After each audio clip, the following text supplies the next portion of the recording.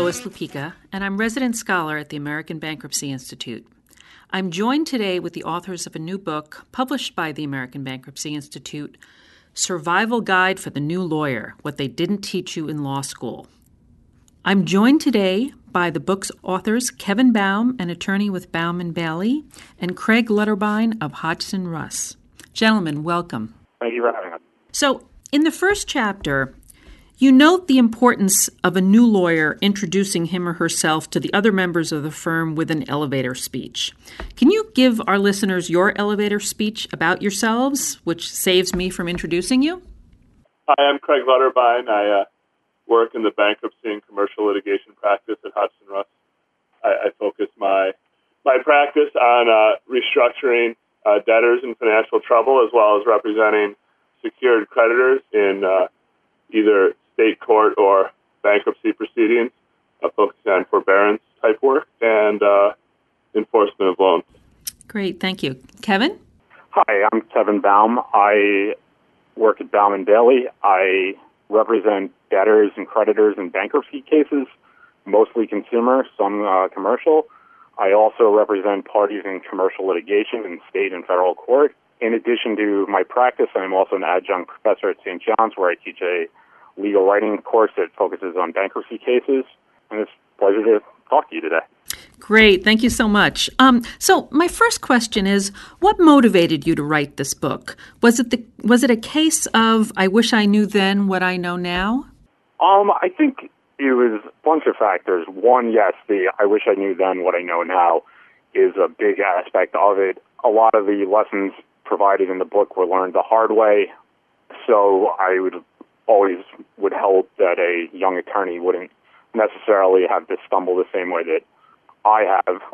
And as we mentioned in the book, it's a good way to get involved with the ABI, further ourselves, help further our careers. So it was a combination of the two.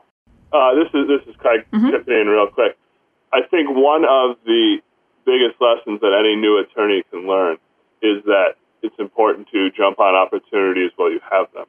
And the way that this book came up for me is that Kevin had been in touch with the ABI and asked me, basically, had the opportunity to write this book, much of which had already been written by several authors before us who are given credit in the book, and they had done a very good job, and we had to finish off about half of it and edit a lot of it.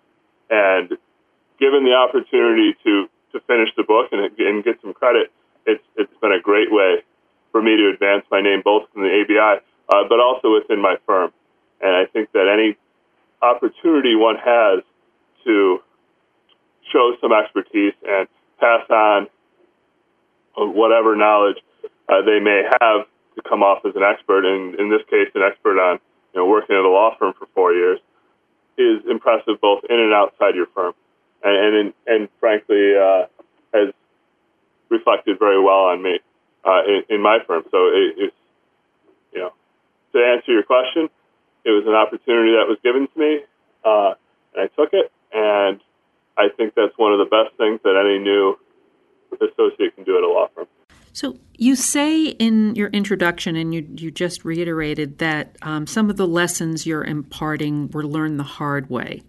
Can you describe a blunder that you made as a new associate, any kind of cautionary tale? Yes, this is actually kind of funny looking back on it. It definitely was not at the time. I was tasked with filing a notice of appearance, which is a simple piece of paper saying that we were showing up to the court and we'd like to receive papers.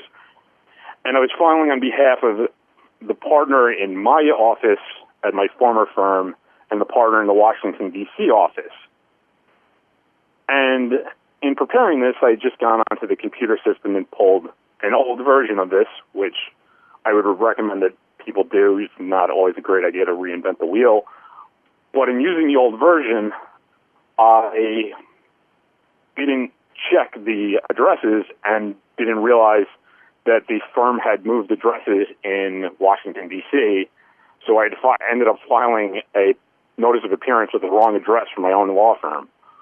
It taught me very early on to proofread, to double-check things, to send it over to somebody else such as a secretary or paralegal who would have knowledge of this, just to avoid those kind of silly mistakes, because as I remember, the partner was not happy with me, and we had to refile a amended notice of appearance, which does not happen that often. Mm-hmm.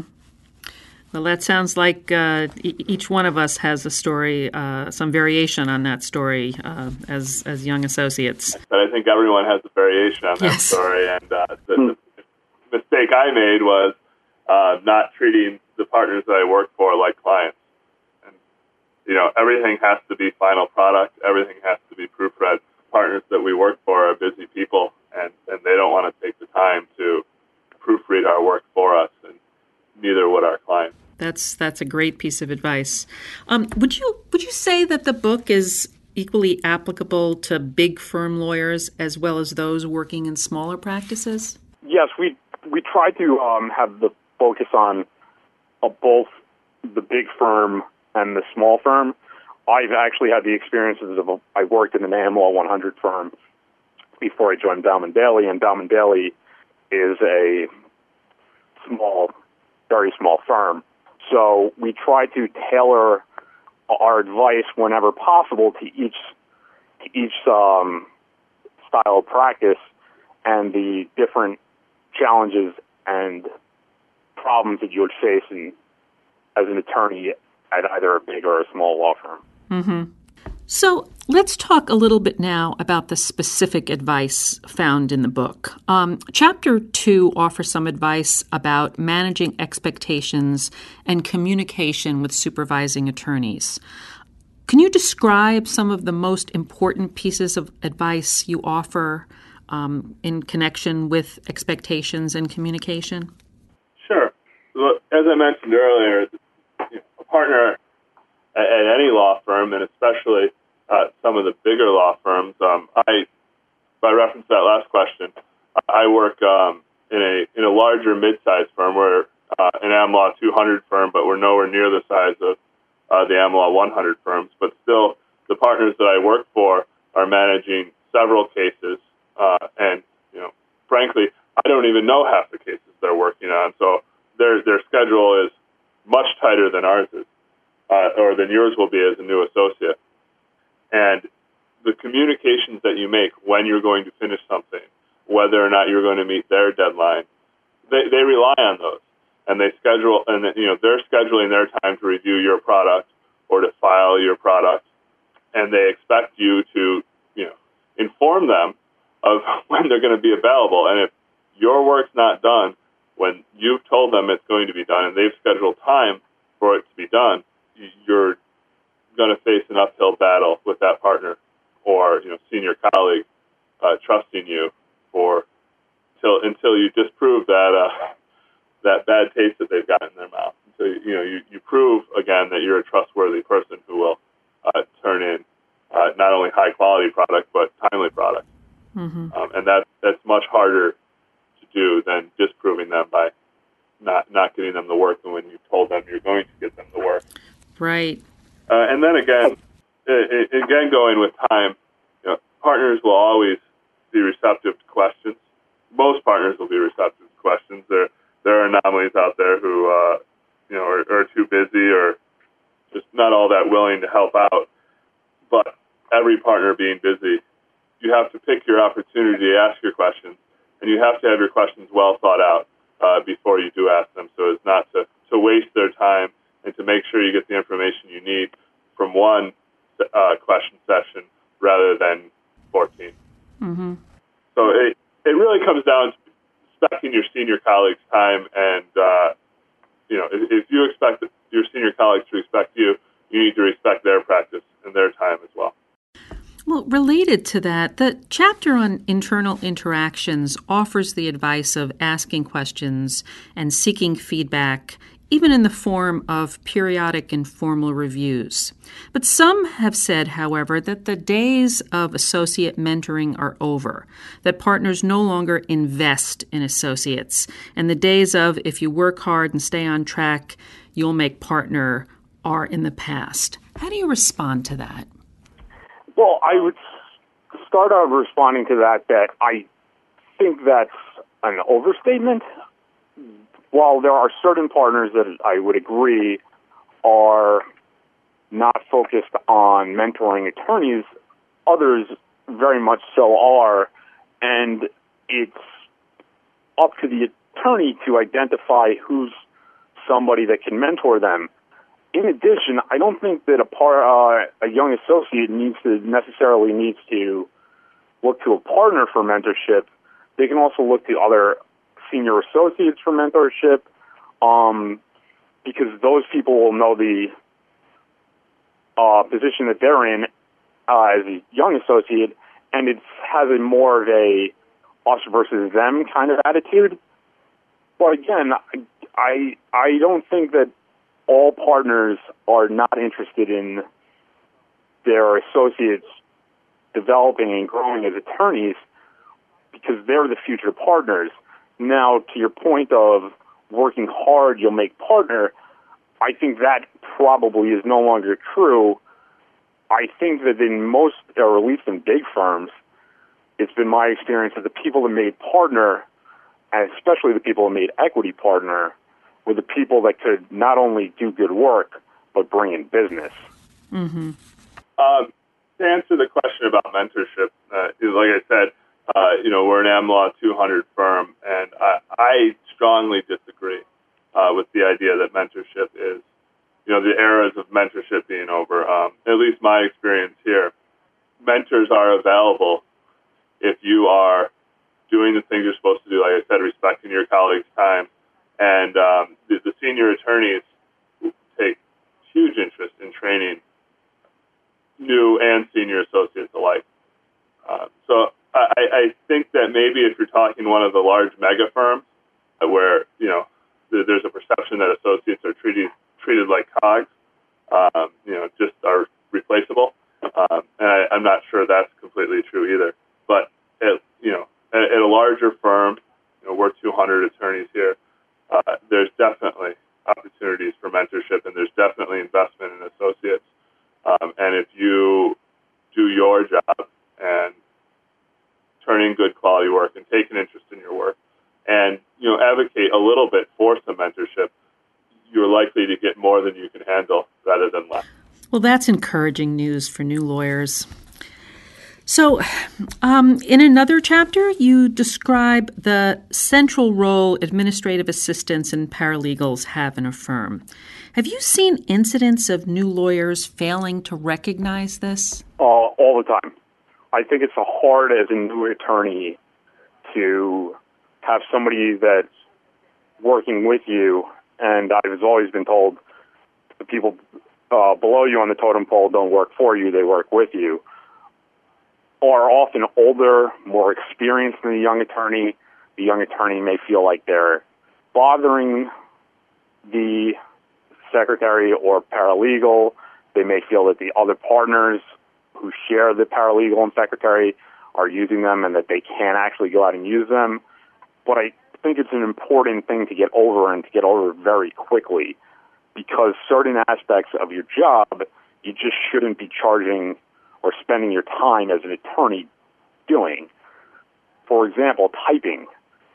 An attorney shouldn't be spending or charging $300 to $400 an hour for typing services when there is somebody else that can do that. And it's a very, as I said, a difficult thing for a young attorney to learn how to do, but it's an important skill, and it's important to learn how to delegate and what you can and cannot delegate to support staff. Mm-hmm. So moving on to client interactions, you identify trust as the single most important factor in an attorney-client relationship. Say more about the importance of trust. I'm going to relate this back to your partners as well. As I mentioned before, your partners are the partners in the firm are your clients, as well as your senior associates, as well as your more senior associates. But trust takes two roles, whether it's a client or whether it's a partner within your, whether it's an outside client or whether it's a partner. One, they have to trust that you're going to do what you tell them you're going to do. If you tell them you're going to make a motion to protect their interests, you should make that motion, and you should make it timely and make sure that their rights are done, their rights are protected. And of course, the client needs to trust that you're going to do high-quality work for them. Mm-hmm. The next thing, the other aspect of trust is they need to trust that you're going to always look out for their best interests. And that means confidentiality as well as work product and maintaining the professional relationship at all times. Disclosing confidential information or using your client to try and, as a jumping point to find a new client,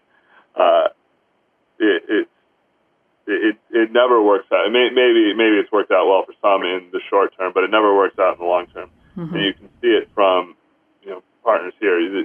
Clients need to trust that when they give you something, you're going to take absolute care of it.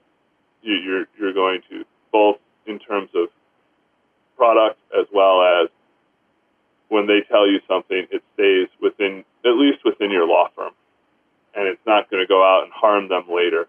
And I think that any client whose trust you breach, it's very difficult to get back or to keep satisfied. And frankly, if you breach a client's trust as a young associate, don't expect to see work from that client, from that partner who manages the client relationship ever again, which will hinder your career greatly, especially if that's the partner that you've been assigned to work under. Mm-hmm. Okay, you also talk about the importance of pro bono service. So there's an unmet need, and some say a crisis-level need for legal services among lower and low-income populations. How do you think young associates are best motivated to do pro bono work? I think that there's a few factors that motivate young associates to do pro bono work. One, it's the best opportunity to get real-world, in-court experience as a young attorney that you just aren't going to be trusted with matters for paying clients in your firm, but a partner who's probably still going to be supervising you in your pro bono case will allow you to go out and do more work and help you develop your skills and your career, and that's a very beneficial thing.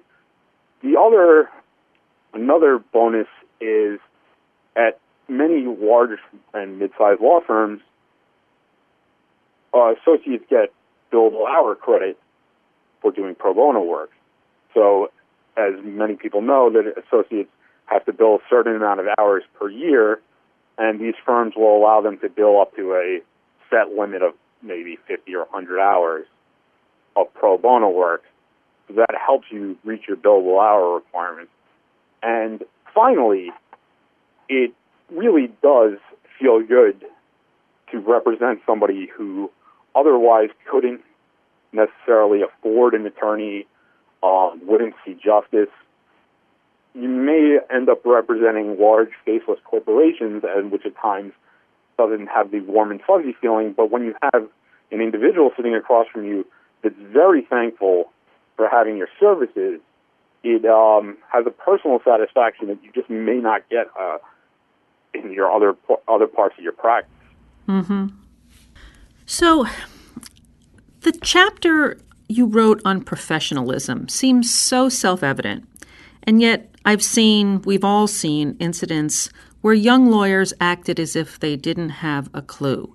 And ABI even fielded a task force to address these very issues. Do you see a lack of professionalism in the bankruptcy bar as a big problem? I don't see it as a pervasive problem. I think there are examples. I mean, for example, a few years ago it came out that attorneys at a large law firm had been sending around emails that said "churn, baby, churn" when referring to their bills, which is obviously a gross deviation from the standard of professionalism. But I think generally people are professional, are courteous, largely because the bankruptcy bar is so small that you're going to be dealing with the same people over and over again. That being said, I still think, especially the young attorney's age, that people need to learn what it is to become a professional, how to conduct themselves as a professional, and some of the obvious things tend to elude people at times, and especially young associates. Mm-hmm. Yeah, it's an obvious thing that you need to be professional. For young associates, there's got to be some learning of what it truly means to be professional, and I think that falls on the older members of the bar to teach. And I don't think that there's a pervasive problem as much as there is highlights of bad acts by those that are either just bad apples or are learning. To what Kevin said, I practice in Buffalo, New York, and as well as in New York City. But in Buffalo, the bankruptcy bar is small. It's very small, even smaller than New York City. And if you do something that's unprofessional or not courteous or treat someone poorly in one case, you better believe that you're going to see that person on the other side again, and it's going to come back to you. Mm-hmm. Or you may not see that person on the other side because that person may be the person who's going to refer you your next piece of work, and you're not going to get it. So I don't know if it's a pervasive problem, but maybe, at least up here in Buffalo, we might weed out those people who are unprofessional just by the fact that we won't work with them anymore. Mm-hmm. So as a young attorney, I think that's one of the things you need to be very, very cognizant of. And I think as a young attorney, you might get a second chance, but it's something you need to learn very quickly. Mm-hmm. Well, on a related note, the chapter on ethics, it's a subject that's near and dear to my heart, having served as reporter on the ABI Ethics Task Force. What are the key lessons that you imparted in this chapter? Well, I think that the key lessons that we imparted in the ethics chapter, I think, go hand in hand with professionalism. Mm-hmm. We speak at length on the idea of confidentiality and both recognizing what privilege material is as well as what privilege information is, and how to not either inadvertently or intentionally disclose such information, because it is such a significant violation of both your ethical duties as a lawyer as well as the trust of your client, which we spoke earlier about being the most important thing that you can have with a client. Mm-hmm. Other obvious professional and ethical standards, honesty, we call it candor to the tribunal, but honesty in front of the court. If you lose the trust of the court, you either might as well move or find a new practice. There's only a few bankruptcy judges in every district. Delaware and New York, maybe Chicago and LA being the anomalies where there's 9 or 10 judges. In the Western District of New York, there's 3 judges. 2 of them sit in Buffalo, 1 sit in Rochester. If you lie to the court or misrepresent things to the court, you lose the trust of that judge, and most likely Judge Buckeye is going to talk to Judge Kaplan, and you're going to lose the trust of Judge Kaplan as well. So imparting the idea of always, always, always be honest to the court. And honesty to the court obviously is first, obviously is important, but then moving on to the idea of conflicts. You, as a bankruptcy attorney, you need to disclose conflicts to the court. You also, as an attorney, need to disclose any conflicts you have to your clients. And not disclosing a conflict, not disclosing a small conflict at the beginning of a case and it being discovered at the end is going to hurt your career much more than disclosing a large conflict and discussing it with your client and the court at the beginning of the case. The conflicts aren't a problem necessarily. They just have to be disclosed and handled appropriately and according to the professional rules. I think it also focuses in on the fact that while you have a duty to zealously represent your client, that doesn't mean you have a duty to engage in no-holds-bar litigation or representations. So, again, having a duty of candor to the court is one example of where your duties, other duties, overcome your duty of zealously representing your client. And in addition, just in the general practice, you probably should realize that you should not let the desire to zealously represent your client blind you to the other aspects of practicing law. For example, you shouldn't necessarily file a paper on the day before Thanksgiving as a strategic move. Being courteous and granting extensions and allowing parties to respond is part of professionalism and is part of your ethical duty as an attorney. Mm-hmm. So I was wondering, how did Judge Trust get involved in this project? And what did he describe that you wish you knew when you started practice? Well, we had, as Craig said earlier, we had taken over the project midway through, and in the original outline, the previous authors had suggestions from a bankruptcy judge. And we contacted Judge Trust because Judge Trust writes for the ABI Journal. His columns had great advice, and we thought he'd be a natural fit. Now, the advice that I recall from reading his piece that I wish I had known was, don't throw the kitchen sink at the court. While it's tempting to throw every possible argument that you have out there, it can drown out the effect, and maybe you should pick and choose your stronger arguments and let the weaker ones or the extremely weak ones go, just to be a more effective and clear writer and better advocate to the court. Yeah, that's great advice. Judge Trust section is really a guide to how to start to learn your legal writing, how to build the building blocks of real legal writing. As you advance in your career, and Kevin and I have certainly not gotten to this point yet, you can start to use your flowery language, take chances in your writing. But Judge Trust lessons, at least the ones after the most important lesson, which we talked about before, he starts off with honesty, but then he goes into several sections on writing and presenting to the court, and they're the most important lessons that you can learn as a young associate. Say what you mean, say it quickly, tell the judge why it's important, and then tell the judge why you want. So, brevity, brief, and meaningful writing is going to get you much further as a young associate than any, elegance that you might want to try to include in your writing. Mm-hmm. So, finally, you have a chapter on making a career. And you've spoken about how business development is key to making partner in many firms. What other things can a young lawyer do to make a career in bankruptcy? I think a deep understanding of both the bankruptcy code as well as the state law concepts that are underlying the code and how those state law concepts interact with the code is the most important thing a young lawyer can learn coming into a bankruptcy career.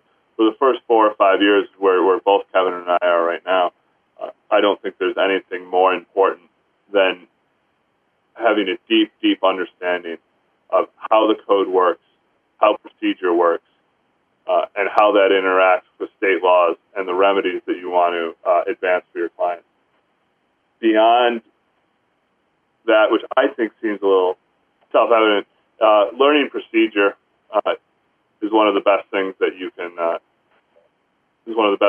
do as a lawyer. Having a deep understanding of not only the federal rules of procedure, but also the local rules promulgated by the various courts, and how those rules differ. There's nothing that'll irk a judge more than if there's a very clear local rule that you simply disregard in asking for your relief.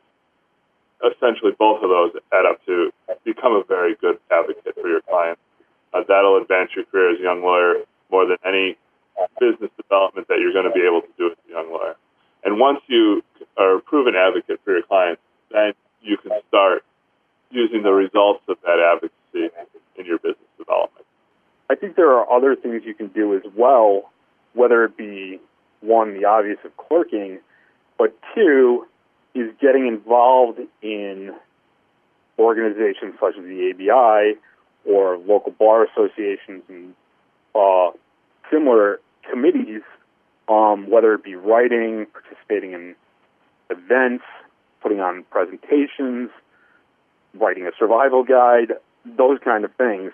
It just presents an opportunity to, A, develop your knowledge, B, get your name out there, and C, it's one of those things that, again, you learn practice and you learn procedure and you learn substantive law. I also think it's important for attorneys to realize that firms aren't the only options out there. There are other things such as career clerks, the Office of the United States Trustee, nonprofit organizations, things of those nature that you can get involved in and still be practicing bankruptcy, but not necessarily at a firm. Mm-hmm. So thank you, gentlemen. The Survival Guide for the New Lawyer, What They Didn't Teach You in Law School. Kevin Baum and Craig Letterbine. The book is available at the ABI bookstore. We thank our audience for listening. This is Lois Lupica, resident scholar at the American Bankruptcy Institute.